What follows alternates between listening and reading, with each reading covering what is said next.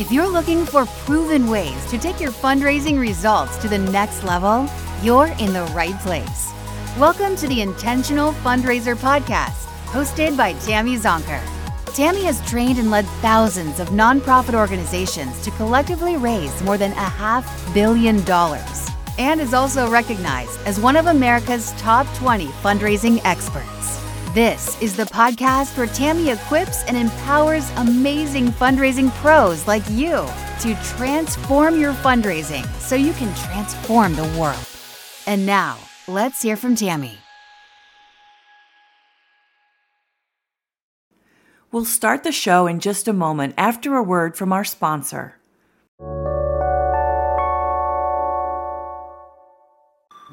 Support for this show is brought to you by our friends at Bloomerang. Bloomerang offers donor management and online fundraising software that helps small to medium nonprofits, just like First Tee of Greater Akron, a nonprofit that empowers kids and teens through the game of golf. After just 1 year with Bloomerang, First Tee of Greater Akron doubled their unique donors, improved donor stewardship, and raised more funds. Keep listening to hear how they did it, or visit bloomerang.com/intentional to learn more. Again, that's bloomerang.com/intentional.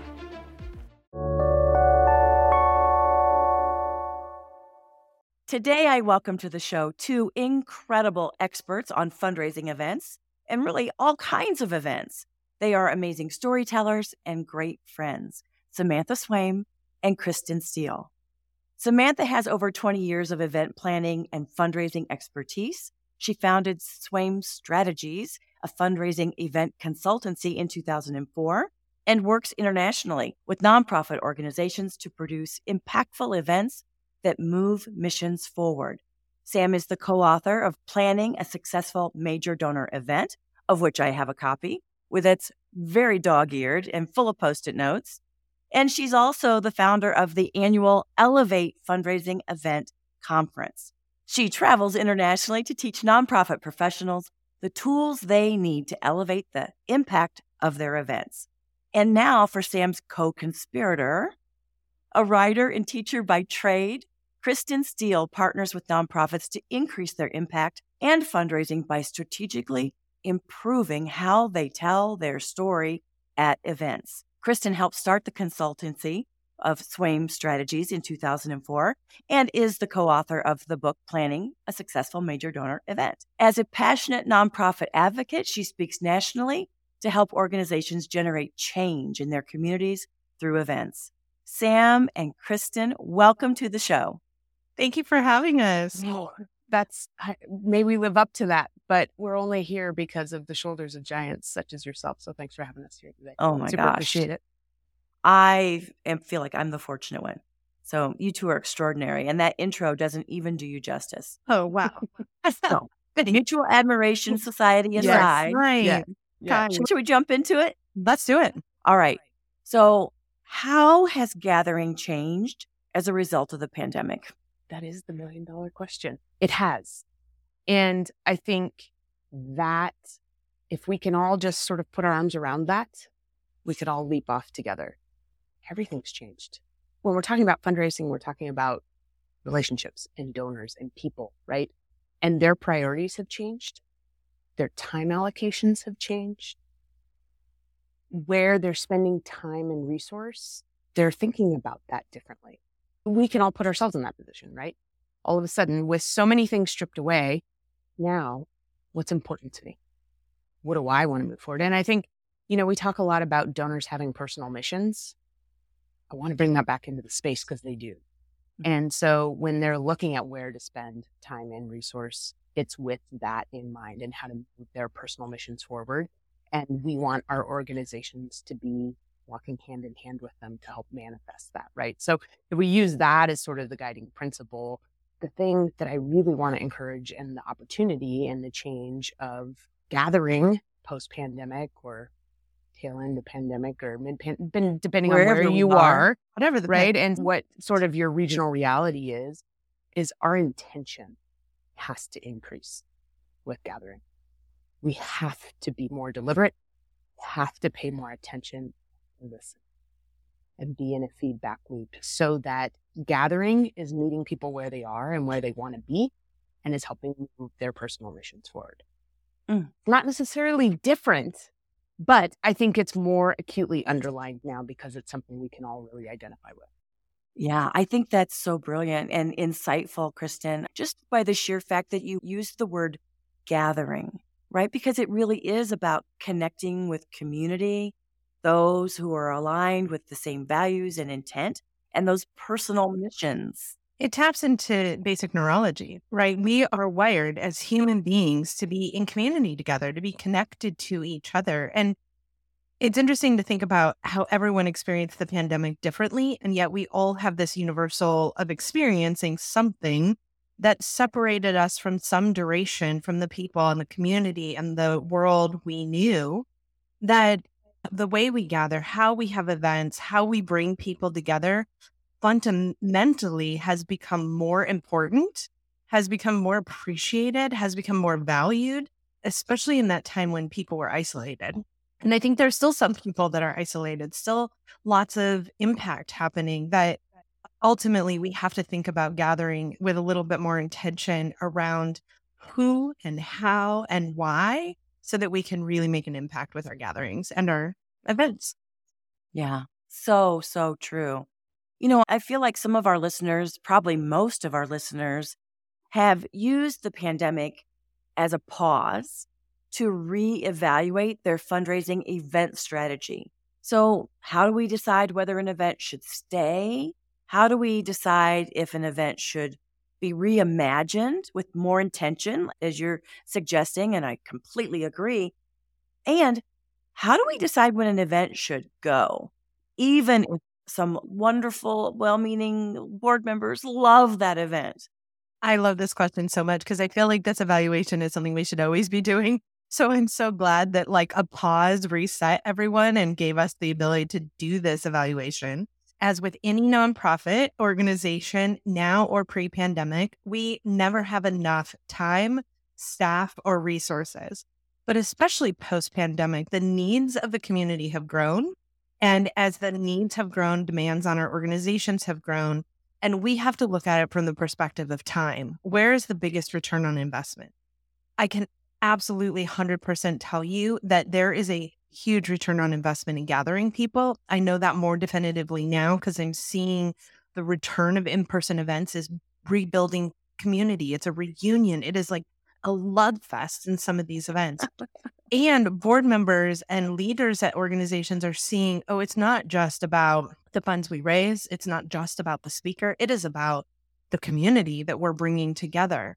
But we can't spend all of our wheels just doing one event after the other. They lose meaning. They lose purpose.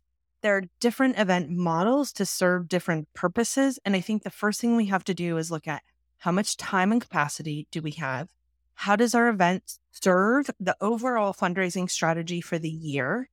And what is the purpose of the event? Are we designing the event for our major donors? Are we designing the event because we need an acquisition funnel? Are we designing the event because we're launching a giving circle and we need the Legacy Society community? There's so many different reasons why folks have events, but I think we got really stuck in the world of we've always done it this way. And the world just said, stop. The way we've always done it got us here. It's not working. Stop. And now it's our chance to be able to say, okay, what's our real need and goal? And what are we going to do to address that? And likely it's one event. It's probably not 12 events a year. In fact, I can tell you, not probably, definitively, it's not 12 events a year. It's not the easiest way to raise money. I mean, it typically does have the highest cost per dollar raised. And I think what you said is so important. How does this event serve the overall fundraising strategy? Because I'm sure you've seen it, and I certainly have seen organizations who have pre-pandemic had a legacy event, and it was almost like a silo. Yeah. We do this event in this month, and we have this many people, and our goal is X amount of dollars. And not enough runway often, right? Like you said, silo, we do this event in this month, and it's not being integrated in any other way. So the entire team is focused on year-end campaign, direct mail campaign, initial kickoff to the year campaign, capital campaign, major donor cultivation. And then all of a sudden, everyone stops what they're doing and focuses, and it's just so expensive and time consuming. And if you give yourself a runway, if it's integrated into the entire year strategy, if you are doing them in tandem, if you are doing your solicitation early enough, if you know who the guests are that you want in the room and you're asking them for their end of year gift and talking to them about next year's event and confirming them as a sponsor or a table host, that is going to yield your maximum resource for your least amount of time, your biggest ROI, return on investment. And that to me is the chance we have right now to break the cycle of, but we've always done it this way and everyone's going to expect that. The biggest change from our guest perspective is no one's expecting anything right now. Everything's up in the air. Everything's a possibility. Yeah. It's a very abundance-based view. And I love that. There's we need enough. more of that. And in that, I want to center and hold up our nonprofit friend. You are enough, right? You're in these trenches doing this work because, while it's hard to find some days, on a cellular level, you believe in this mission. This mission is your personal mission right now, and this is the change you want to make in the world. And I just want to offer the salve that it's okay to let the event go. And I think there's some sort of feelings of failure around that, but it's not. Pencil it out. If the hours and the return don't make sense, figure out who are the people that you want to continue cultivating and go cultivate them. Yeah. It doesn't have to happen in a hotel ballroom. It can look different. And so I think that's also part of the pause is how do we identify the pieces of the event that move us forward after the event's over? If there's nothing moving you after the event's over, then the event isn't worth that investment either. So I think there's a lot of returns on investment. And I think we always kind of talk about the idea of the event living outside of the room. How does that happen? How does that energy and zeal of gathering your community back together who hasn't maybe been, some of whom haven't been in the room together for 3 years? How do you take that energy, center it and engage it around your mission, and then they go propagate your mission and once they leave the room? That's an impactful event. And if that's not happening either, and the funds and the time don't make sense, it's okay to say, you know what, this doesn't serve us right now. Yeah. Revisit it next year when you're having nobody's like, well, you didn't do this event next year, I can't come this year. It's like they will respect that you're being good stewards of their money. It doesn't make sense right now. Have those conversations with the key people and lay it out for them. We talk all the time about the hamster wheel of the event cycle and just the fundraising cycle of often feeling like you're behind the timeline, you're behind the 8 ball. And one of the easiest ways to get off the hamster wheel is to get in front of it. So if you have traditionally had a March event and you're just starting to talk about it in January, pause and start talking about March of next year. Because if you're ahead of it and you're thinking about your overall strategy, what conversations you're going to be having with key donors and key sponsors, you can be talking now about something happening next year that continues to pull your donor closer to you. And this is this incredible opportunity where you don't have to say, well, we had it on March 13th last year, we have to have it on March 13th this year. It's a moment right now to continue to think about donor stewardship and then how we use this moment as conversation and continue the dialogue with our donors and be getting ahead of our event cycle so that you're getting their commitment now. It's so much easier to get a commitment now for next March's event than to get a commitment now for an event that's happening in 3 days. Absolutely. The timing is just the hardest thing to overcome. If you're behind it, you're behind it. And I feel like it sends such a strong message to your supporters, to your corporate sponsors, to really the volunteers, anyone who's involved either in creating and executing the event or participating and enjoying the event or all of the above. There's just an appreciation, like they're thoughtful, they're strategic, they're planful. Yeah. Who wants to be a part of our hot mess all the time? Like, I'll do it because I love them, but sheesh, this is just so stressful. Well, and I think events are where we show our hot mess so often, right? Like we make our hot mess, our donors' hot mess. It's the last minute phone call.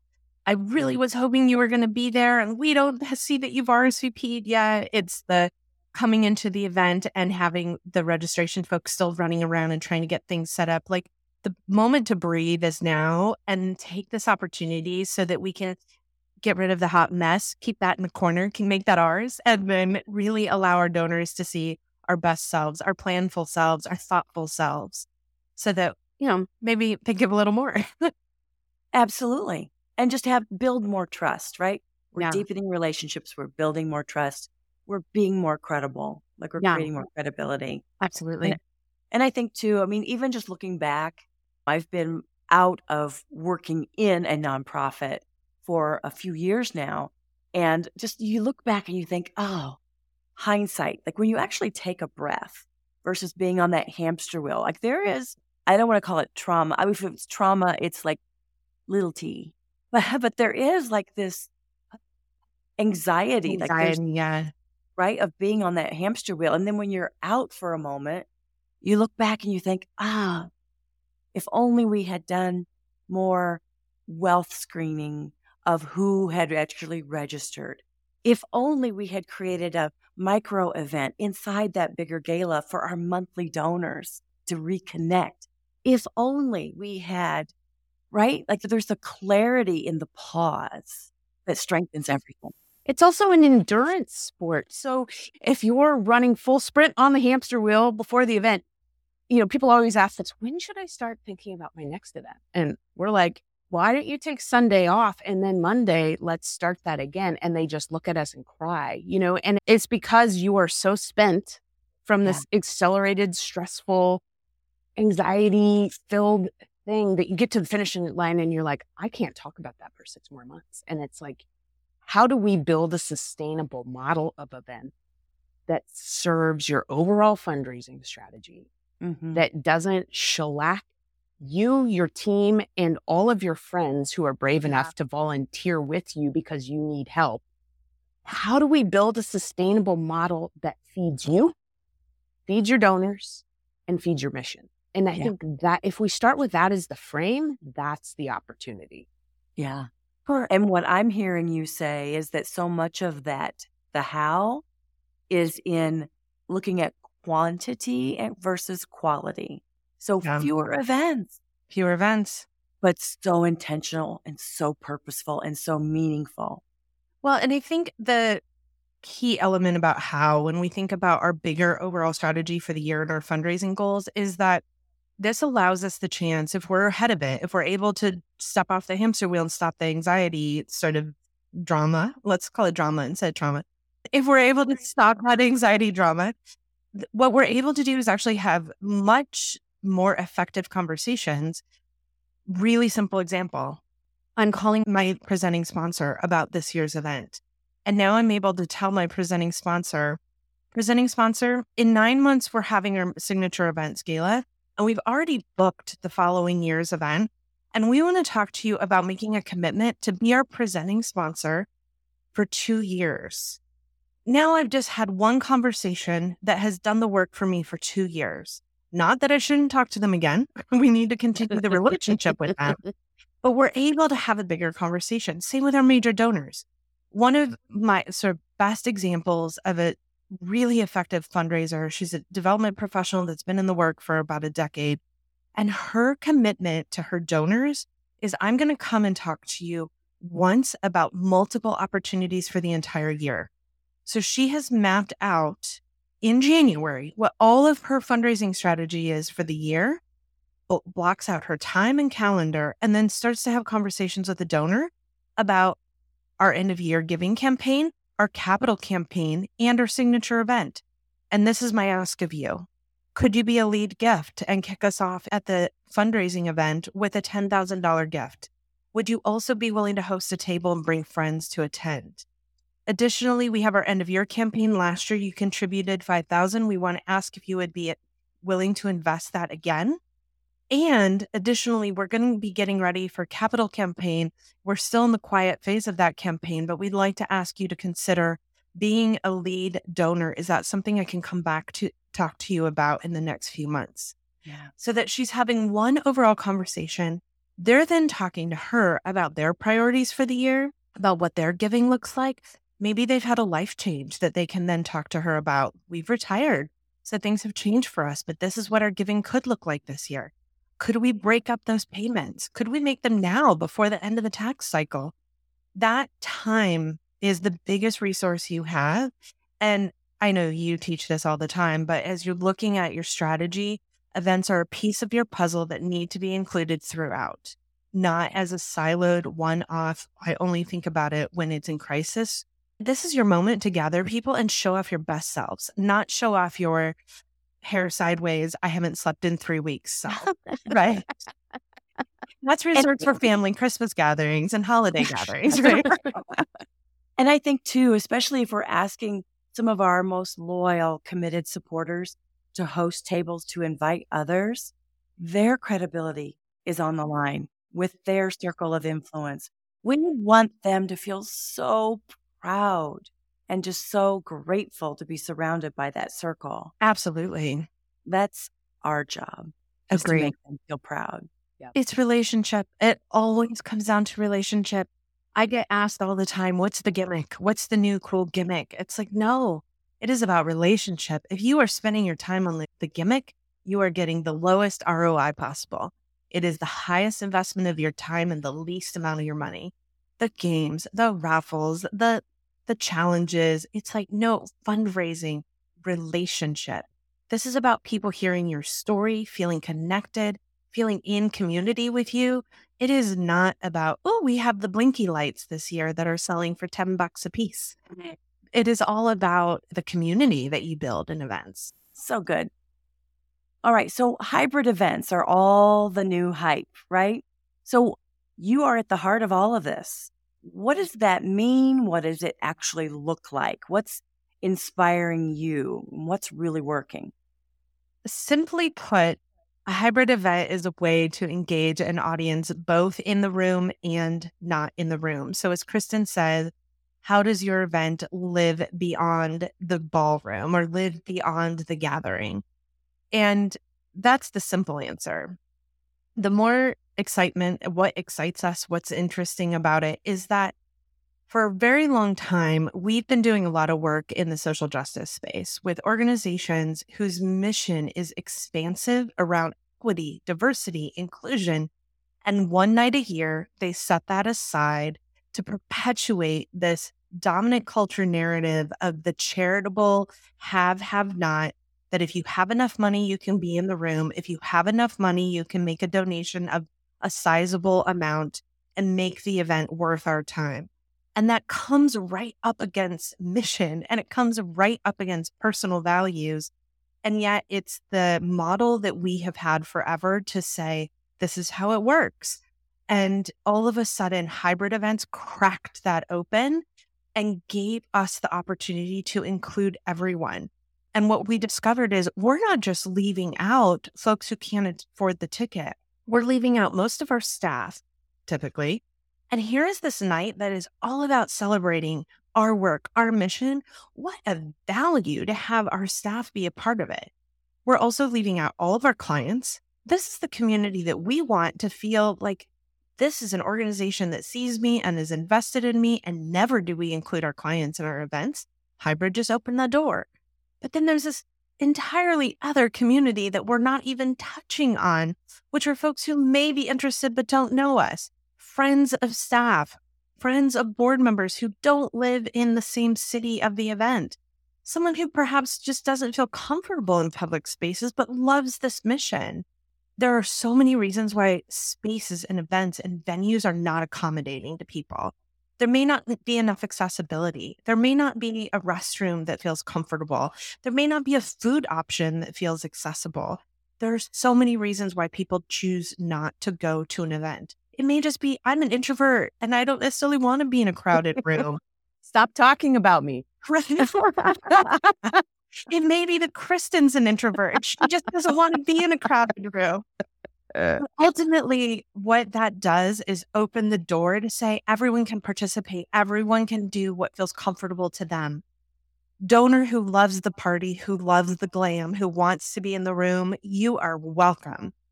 Individual who feels much more comfortable at home, who wants to tune in from abroad, who wants to be a part of it but has another commitment that night, you are also welcome.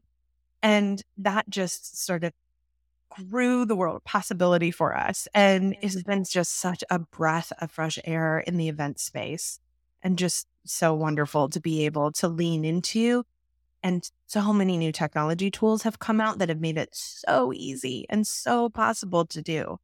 So for me, I think hybrid events have been the exciting juice of what's possible. It also is just such a lovely mission alignment for so many organizations to grow who can participate and what that looks like for them. So I think it's something to consider, although it feels like I don't even know how to execute my event that's in a month. How am I going to consider making it hybrid? Again, if you're in front of the hamster wheel and are talking about next year, consider it then. Think about what you can do with a long runway. Yeah. Yeah. So who has done it well? I mean, when we think about the people who are participating from the comfort of their own home, are there ways that we can engage them other than just them hearing lots of noise and trying to make out what's happening? What have been some of the engagement strategies you've seen that have been really stellar? So I love this question. it's great. I think the thing we have to remember with events, whether they are in person, hybrid, virtual, there's an audience. I think we often forget that. Yeah. You're on a stage, literal or figurative, looking out at people. And hybrid presents us a really amazing opportunity to stitch together a diverse audience coming to us through different platforms and ways. But we have to remember they're there. So if you have an in-room event that you're broadcasting out to a virtual audience, the in-person event needs to be reminded there are other folks out there. And the other folks that are out there have to have a way to be tethered, right? Yeah. To be in community. Now, I think you can go overboard on all of this really quickly. This goes to the blinky ring thing we were talking about earlier in terms of gimmicks, right?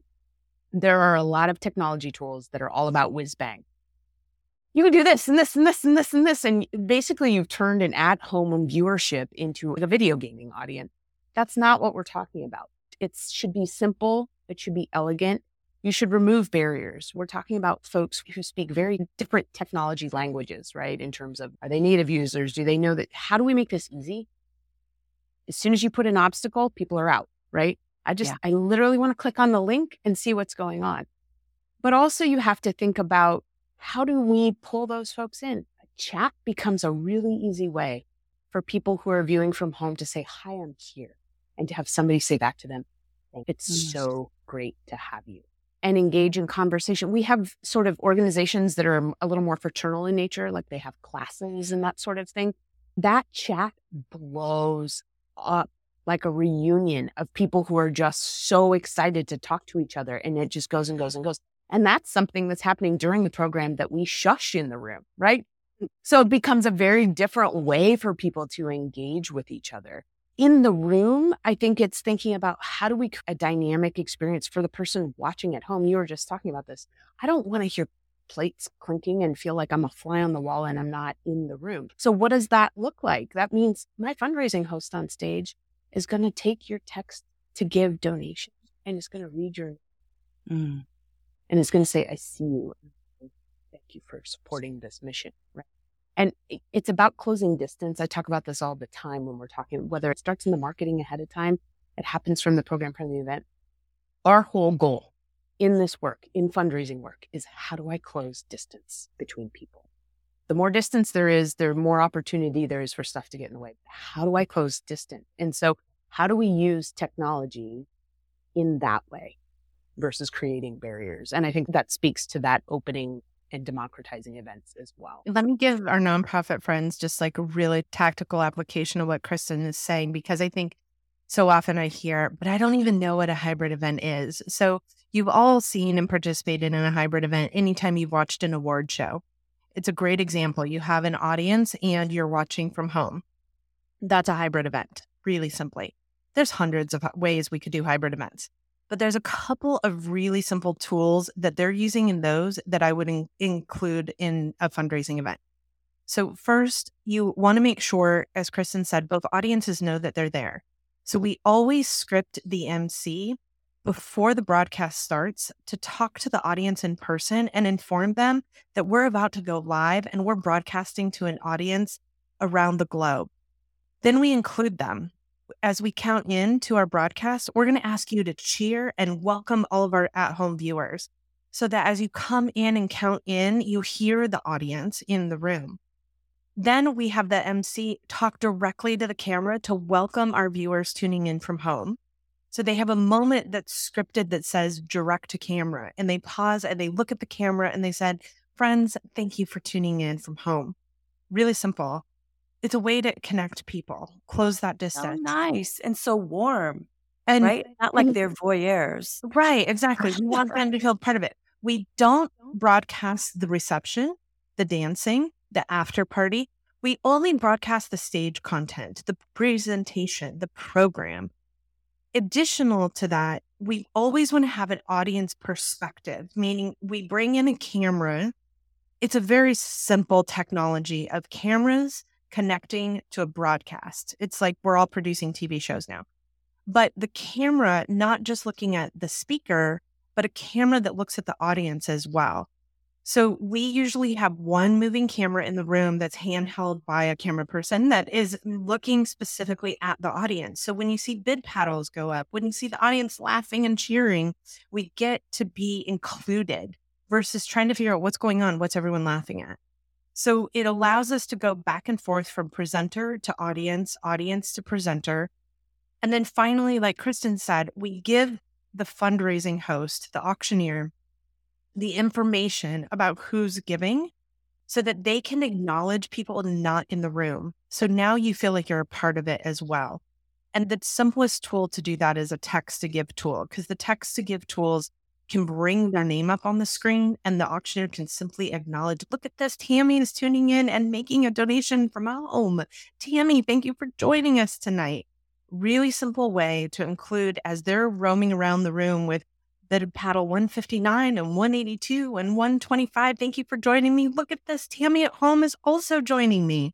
It's a really simple, elegant way to close that divide and bring donors in and make community in the moment. So there's a million other ways we could do hybrid, but the simplest, most sort of user-friendly is broadcast your program out to an audience and include a host or an MC and a camera view that is able to navigate back and forth to recognize the room and recognize the viewers at home. That's the simplest sort of solution. Yeah, I love that. I also love that you're not broadcasting, the 10 p.m. dance floor. No. Yeah. No. That's Like, not that's fun. Even in person, that's when we said no more photography after 9 p.m. Yes, I think that's safe for everyone. Right? People just don't feel as fresh. Right. We'll be right back after a word from our sponsor.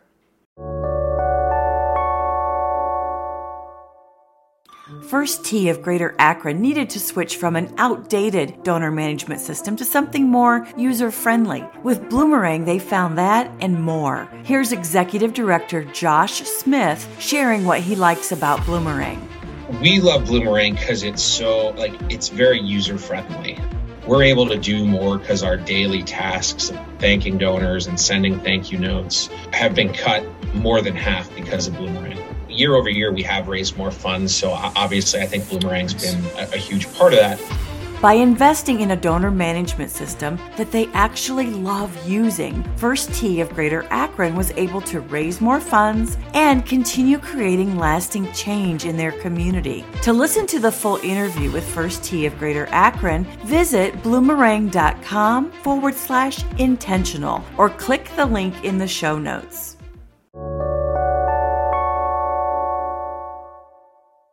There's something else we can take from award shows, though, the red carpet moment that we are, tuning in early to see.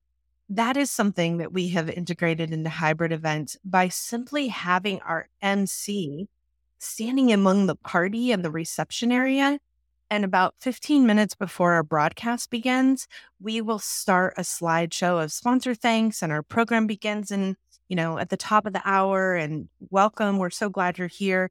And we'll interrupt that slideshow with the MC saying, friends, I'm here joining you live at the museum where guests are gathering, and we are so excited to broadcast out to you at home. We will be getting started shortly. Stay tuned. We'll be back with you. Really quick and simple. Again, handheld moving camera makes that easy. And it allows the guests to get like a little snapshot of the reception or what's happening without feeling like, oh my God, why are we just sitting here watching this? This is so boring. It builds the excitement. Yeah. Yeah. And little touches. I mean, things that we've done with clients is if there's a signature cocktail of the evening, we'll send the cocktail mocktail recipe for them to make at home. Yeah. Again, just those little connection points, as you point, like the connection points. Yeah. I think the question we get a lot from folks is we're used to Zoom world, right? We're all living in Zoom world. And the question we get from a lot of folks is, should we host a reception in Zoom beforehand for our virtual guests? And definitively, no. It is not effective to bring a room full of strangers together into a Zoom meeting, because Zoom doesn't allow us to have cross conversation, intimate conversation, to be like connected to each other in any authentic way. Now, with that said, if we do want to have something that does connect our at-home viewers, the best way to do it would be after and include some element of the program that just happened that they just watched. So if I just watched a keynote speaker that was super inspiring, and now the at-home audience gets to tune into a Zoom call with a keynote speaker and ask them a Q&A, that can be very effective. Yeah. But a group of strangers popping into a Zoom room and just being like, hi, what are we doing? Awkward. So awkward. We've spent 3 years doing that. No. Why do I want to do that in my off hours? Thank you. I mean, those examples, that guidance just really made hybrid come to life in a very powerful way. Great. Like in ways that our listeners can apply, maybe not for their spring gala, but for the forward gala, right? The spring of 2024. Yes. Great. Love it. Love it. So let's talk about some other ways our listeners can use gatherings to emotionally connect to donors and propel their missions forward. Great question. Story, says the writer. I can go on forever about neuroscience and emotional connection and the things that get released in your body and brain when you make that emotional connection and what that looks like. But at the heart of it, human beings are wired for story. It's how we make sense of the chaos. So when I don't understand what's going on, when it gets parsed to me in a package that has a beginning, middle, and end, all of a sudden, what was a mess all of a sudden comes into line for me, and I lean in a different way out of understanding, right? And so we want to bring folks into our mission via story. I think sometimes we make assumptions about what people understand about what we do and how we do it. And what we want to start with, we believe that this is the future we're all working for together. How we do that kind of is a little bit more down the line. And that's no disrespect to program staff. Your work is critical. The programs you're shepherding are critical. But that bigger belief brings us into the room together. And then we can start to figure out, what's your mission? What are you interested in? Great, let's talk to you about that program, right? So sort of that. And so how do we at gatherings show our mission in action and show the impact, which I want to say is transformation, right? And person-centered storytelling is how we do that. How do we empower the storyteller, who is not a storyteller, right, as the organization, the transformational moment, and the person it happened to is the storyteller. And how do we set a stage, literal or figurative, for them to share that story and to share that transformation in a way that isn't that sort of savior complex of like, right, their life was terrible and then we fixed it. We've all watched that kind of, for a cup of coffee a day, storytelling throughout. And what we really want to advocate is the gatherings provide you an opportunity for you to listen to someone seated in their own power, telling their story their way. And I think gatherings allow that. There is something so magical about living our lives in front of each other. It's why we go to plays, right? That sort of live experience. I know we just talked about hybrid, but it boiled down to its essence. People sharing stories with one another, that's where change happens. And it's really the only thing that's important. Mm-hmm. And that should be how you're centering your fundraising too, right? Those conversations with donors, like it ripples out into all that we do. And so I think the biggest piece is like, how do we bring people into the impact of the mission? And the way we do that is to have folks who are impacted talk to us about what they want us to hear. I always say nothing happens until somebody feels something. Yep. Right? And so I'm so in agreement with you, Kristen, in that the story is everything. And we are accountable.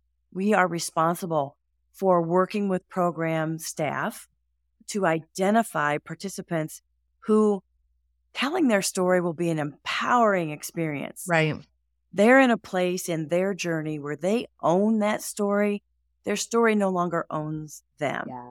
Right? And we're not reinforcing stereotypes. We're not parading or having people feel shame or like they're on display, but rather it is an empowering experience. And, I always say, when you've done it right, when there is a line of event participants waiting to talk to that person when they step off the stage and to say, can I give you a hug? Like, you so inspired me.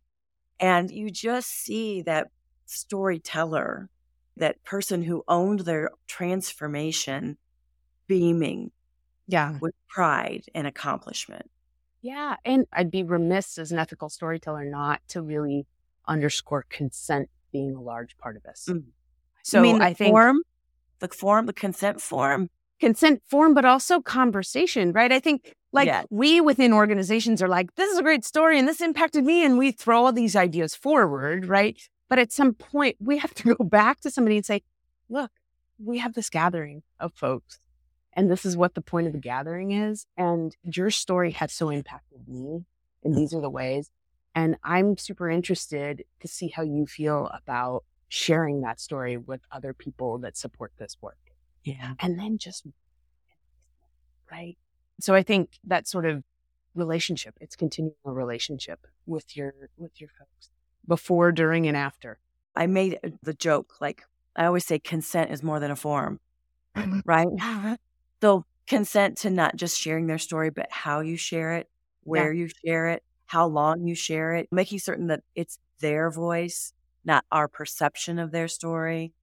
And I know I'm preaching to the choir, but this just gets me on my soapbox. Yeah, go. You go. But just making certain that they can withdraw that consent at any moment, and we honor that immediately. Yeah, it's interesting too. I think our time and how we spend it has changed. Our priorities as humans have changed. And so if we have a very limited window of engagement, a very limited attentive audience, the best way that we can move that audience is to focus it on our stories and the stories of our clients in a nice, tight, short format. Pre-pandemic, I think we were in, 3.5 hour long galas and programs. And now, we need an hour. Like, we really just need an hour. We don't need to have everything. It's not a kitchen sink experiment. It is let's bring people together to tell our story. Everything else we do the rest of the year in our programming and in our work is the mission and the story. And so often we tell other people's stories of our partnerships and our supporters. And this is the moment to tell your story, is to focus on your mission. We frequently talk about that story being in 5 chapters for your event. The first chapter is a welcome. Simply, we're so glad you're here, and let's bring the audiences into the room and connect them. Second chapter is, this is who we're here to support. Because yes, you have donors in the room who know you, but you absolutely guaranteed have people in the room who don't know you. So if you don't talk about who you are, why you do what you do, you already have lost your audience. So you have to speak to the work of the organization, the mission. We usually like to do that in 2 ways, show and tell. Our show is typically a video. We use video to give the big picture, paint the big picture of our mission, and then we tell with an executive director or board chair who can share the vision of the work. Then chapter 3 is fundraising. We don't want to wait and push fundraising to the end of the event. The business of this event is fundraising. So the fundraising has a story element that has to be at the center of it. We have to tell the story of impact, one of our clients, how they've been impacted, and then we can solicit support. And then we can move into all of our other business of the event with gratitude, an inspirational speaker, and then finally something that is like the sweet dessert at the end that sends people out with some surprise and delight, a performance, a spoken word, music, inspirational speaker that comes and closes us out, something that sends people out on a high note. Really tight, really simple, but centered in story. All we're doing is telling story. And when that client who consented to telling their story is in the room and able to come to the stage, we can tell their story in a video where they don't have to be nervous and be scared in front of an audience, but then we can bring them to the stage and they can simply look at the audience and have a real reaction, and the audience can really respond back, and they can say, this work is important and I'm asking you to give. Really simple. That connects us. That closes the gap. That moves giving. And what people leave there talking about is that story and that person. They don't leave there talking about the 3.5-hour boring event. They don't leave there talking about the chicken dinner. They leave there talking about the work that you're doing and the impact you're having. And now the real benefit of gathering happens, and they are now your evangelists out in the world, sharing with the world how important your mission is. And you taught us that from your work with story tours, that so often in your story tour work, you're not even making an ask. You're simply saying, who else needs to know about this work? Well, if we've done our storytelling well in a nice, concise way, people remember it. And then they go out in the world and they share it. And that's more powerful than all of it combined. So the benefit of the event suddenly is about the community it creates, is about the funds you raise, but now it's about the tail it's going to have out in the world, sharing with other friends and with other community members. And if you've done a hybrid event, you also now have it all in video and you can share it on social media. Repurpose content. Repurpose content. It's a dream. I love it. So many great takeaways out of this conversation. Thank you. Thank you. You've spoken to this a bit, but for many organizations, the gala has historically been a bit elitist, right? Exclusive at best. And you've been pushing the envelope in democratizing events and guesting to be more inclusive. Tell us about how you've done that and strategies our listeners can apply to create a broader access and bigger belonging for our marginalized communities. I love this. I think we've touched a little bit on that idea that event spaces haven't always felt comfortable. But one of the elements, I think, when you talk about elitist is that they're expensive, and they're more expensive now to produce than they were pre-pandemic. Food costs have gone up. Labor costs have gone up. Supply and demand has gone up. So all of a sudden, we're in that situation where we really have to look at how much are we spending to raise? And one of the ways that we can spend less is there's less people in the room, and yet we don't want to exclude. And so the first thing that we've been talking a lot about is hybrid. Hybrid has opened up for us the ability to include free broadcasts, to include storytelling that gets distributed to bigger audiences. We've been using a couple of key tools that are broadly expanding how people give and what motivates them to give. So pre-pandemic, we would be in front of 300 people in a ballroom and we would ask those 300 people to give. But of course, most of them are guests of come together as a couple.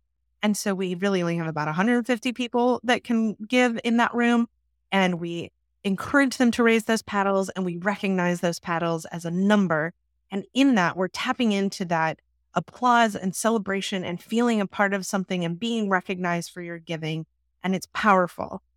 But now we have learned that there are all of these resources and tools that have been developed that allow very simple text to give tools where I can now pick up that cell phone that is in my pocket anyway, or that is sitting next to me on the table, and I can text my gift in and my name appears on the screen.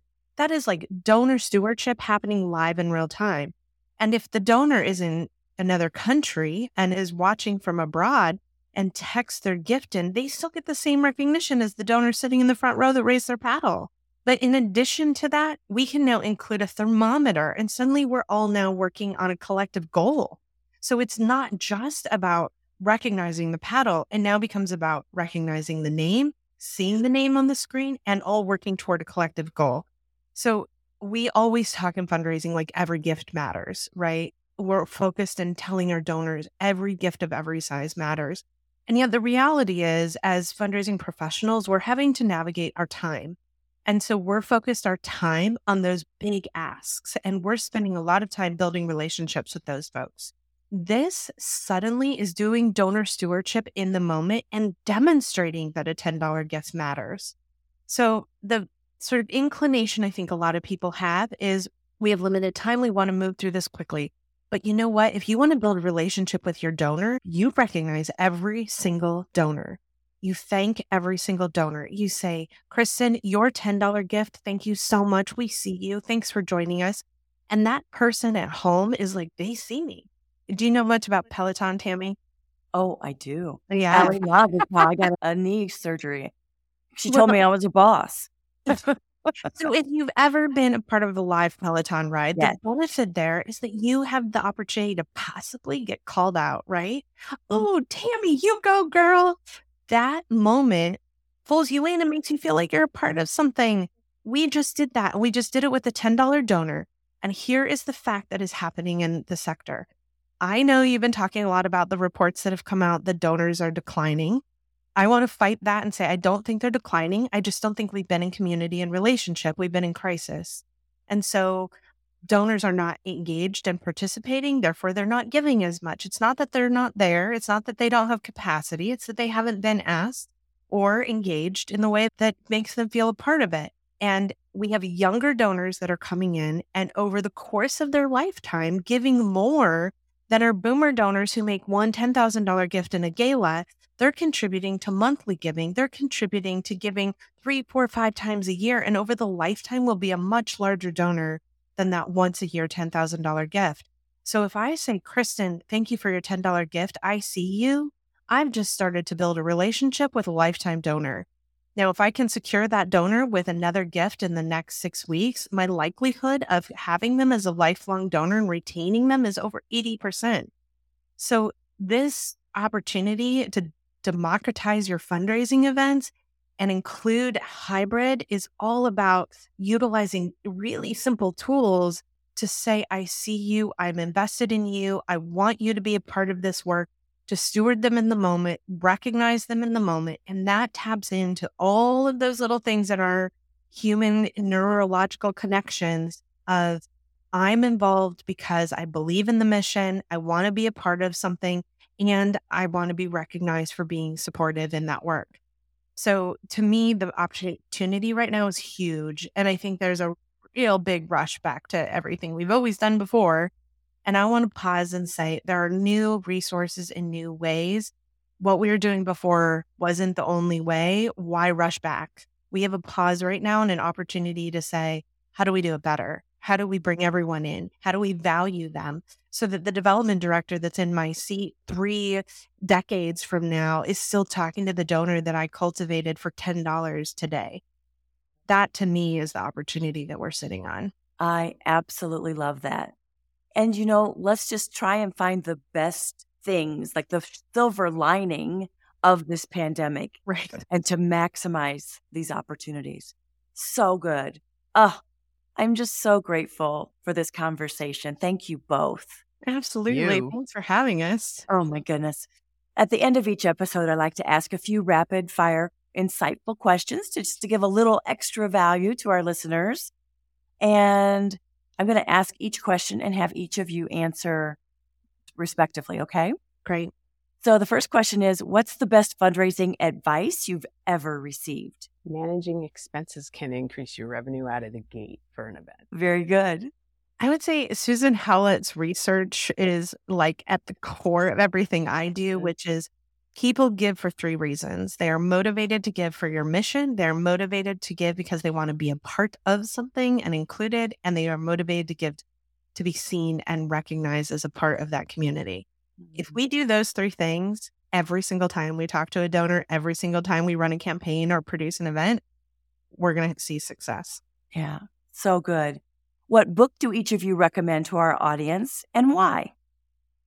I like Storytelling Animal by Jonathan Gottschall. It goes beyond like, hey, humans are hardwired for story and here's how it looks, but how do we use that to emotionally and connect? Awesome. And I don't have that one. It's good. All right, Amazon.com. Here I come. I have 2. So The Art of Gathering by Priya Parker, you've talked about a number of times on your podcast. It's just a gem. And her work is just such a great request of the world to pause and think about how we come together in a meaningful way. But I also want to encourage folks to pick up Simon Sinek's Start With Why, because that golden circle of why is at the core of how you move an audience to give, how you move a donor to engage. So the golden circle of why, or Start With Why, is at sort of the heart of a lot of what we do. Excellent. What are the 3 most important traits a successful fundraiser must possess? The ability to be in relationship, like actual relationship, to be a storyteller. I think that's hardwired into us too. So I think storyteller is a buzzword, and I think people hear that and go, I don't know how to do that. It's like you do it all the time. And thank you, Peter Drury, how to be a story listener. Because your donors have stories to tell you too. I'm going to repeat some of what she said because I think that that's also at the core of a good fundraiser is listening. I think that so often we're nervous about talking about money and we just like talk right over the donor. And if we just pause and listen. But the third thing that I want to add in there is curiosity. You have to have a genuine curiosity about your donor. You have to have a desire to actually know how they're doing, ask them and listen to them, because your donors will tell you a whole lot of information that can inform how you engage them in the future. So that sense of curiosity just like opens the doors. Genuine curiosity. I love that. Love all of those. What's your favorite fundraising application or tool? We learned this from a really great development director we worked with for a very long time. It's Post-it. Post-its. It's Post-its. Your donor, Tammy, my donor, goes at the top of a Post-it, and I keep notes on the Post-it, and I move that Post-it across my board of, did I talk to Tammy this week? Something really visible. And then something super visible and easy. And I know that my work for the week is done when my Post-its have moved to next week. It's active cultivation in a really simple way. You can deep dive from there, have it on the wall in front of you, and you're looking at those people and those relationships. Yeah, front and center. Love that, Kristen. My answer is similar to Kristen's, and that is a calendar. It is making sure that we're talking to our donors regularly. And so our shout out to Juan, if he is listening, he is one of our favorite development professionals, and he's masterful at the relationship. His donors are genuinely his friends. And the piece of the puzzle that he uses those Post-it notes for is to make sure that he is talking to his donors regularly. So he will create a calendar that lives on his wall and move that relationship through the year. And if he sees that someone hasn't moved, that becomes his priority. I haven't talked to Kristen in the past 2 months. I need to reach out. I need to drop her a note. I need to see how she's doing so that he's consistent. We get lost in all the, I have to do, I need to do. And it's, time blocking. So you carve out time to make calls and talk to people, and visibly thinking about seeing and being reminded about the relationships you're stewarding. That to me is like the easiest tool out there. Awesome. What's your favorite fundraising conference and why?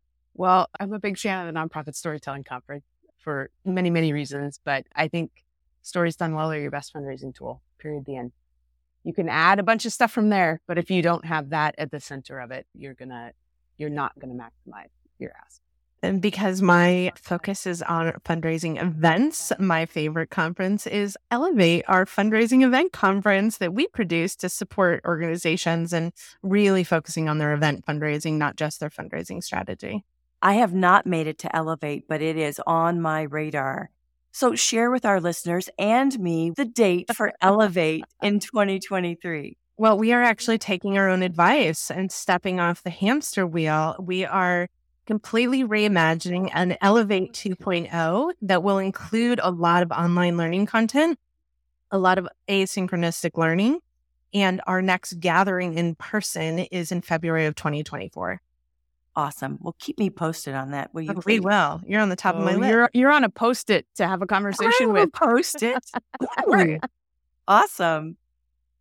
Knowing what you know now about fundraising, about events, about storytelling and relationships, what advice would you give your younger self just getting started in the profession? Pick up the phone. Pick up the phone. Pick up the phone and talk. Mm-hmm. That you can overcome a lot of the minutia and I don't know how to do, and is this sponsorship packets a thing, and I need a logo. Hi, how can we work together?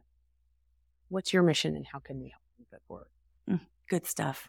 I would say be curious and have fun. I think that there is a lot of stress put on us by boards and by leadership teams and by program staff around needs of an organization. But if we're not having fun, one, we're missing the fundamental start of fundraising. And if we're not having fun in the work, the building of relationships becomes really hard because we kind of vomit our stress on our donors and we make it theirs.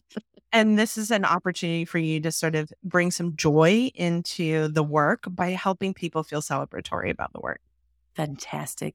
Thanks again, Sam, Kristen. Thank you so much for joining us today. Thank you. So glad to be here. Thanks for being, super glad to be here. Thanks so much. Our pleasure. If you want to learn more about Samantha Swaim, Kristen Steele, or Swaim Strategies, or follow them on social media, learn more about their book or their Elevate conference, we'll include links to their handles and their website in the show notes, as well as links to all the other resources, books, and conferences that we've talked about today. Thanks for listening to this episode of the Intentional Fundraiser Podcast. Keep on transforming your fundraising so you can transform the world. And now for a final word from our sponsor.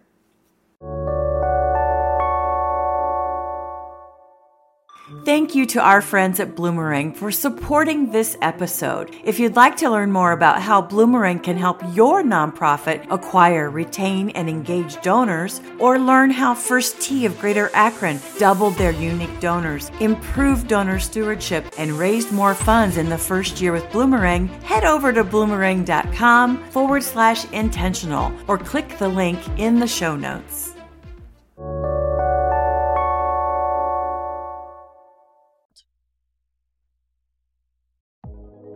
The Intentional Fundraiser Podcast is a Fundraising Transformed original. It's hosted by me, Tammy Zonker, founder and president of Fundraising Transformed, where we help equip and empower fundraisers, nonprofit leaders, and board members to transform their fundraising so they can transform the world. Visit fundraisingtransformed.com/podcast to subscribe to this podcast. And subscribe to my newsletter to get fundraising lessons, tools, and helpful resources delivered straight to your inbox each month. If you want my help with taking your fundraising to the next level, become a member of my Fundraising Transformers community as a growth member and join me live each month where I'll teach you the same strategies I use to lead, train, and coach thousands of nonprofits, social service organizations, healthcare foundations, private schools, colleges, and universities to collectively raise more than $500 million.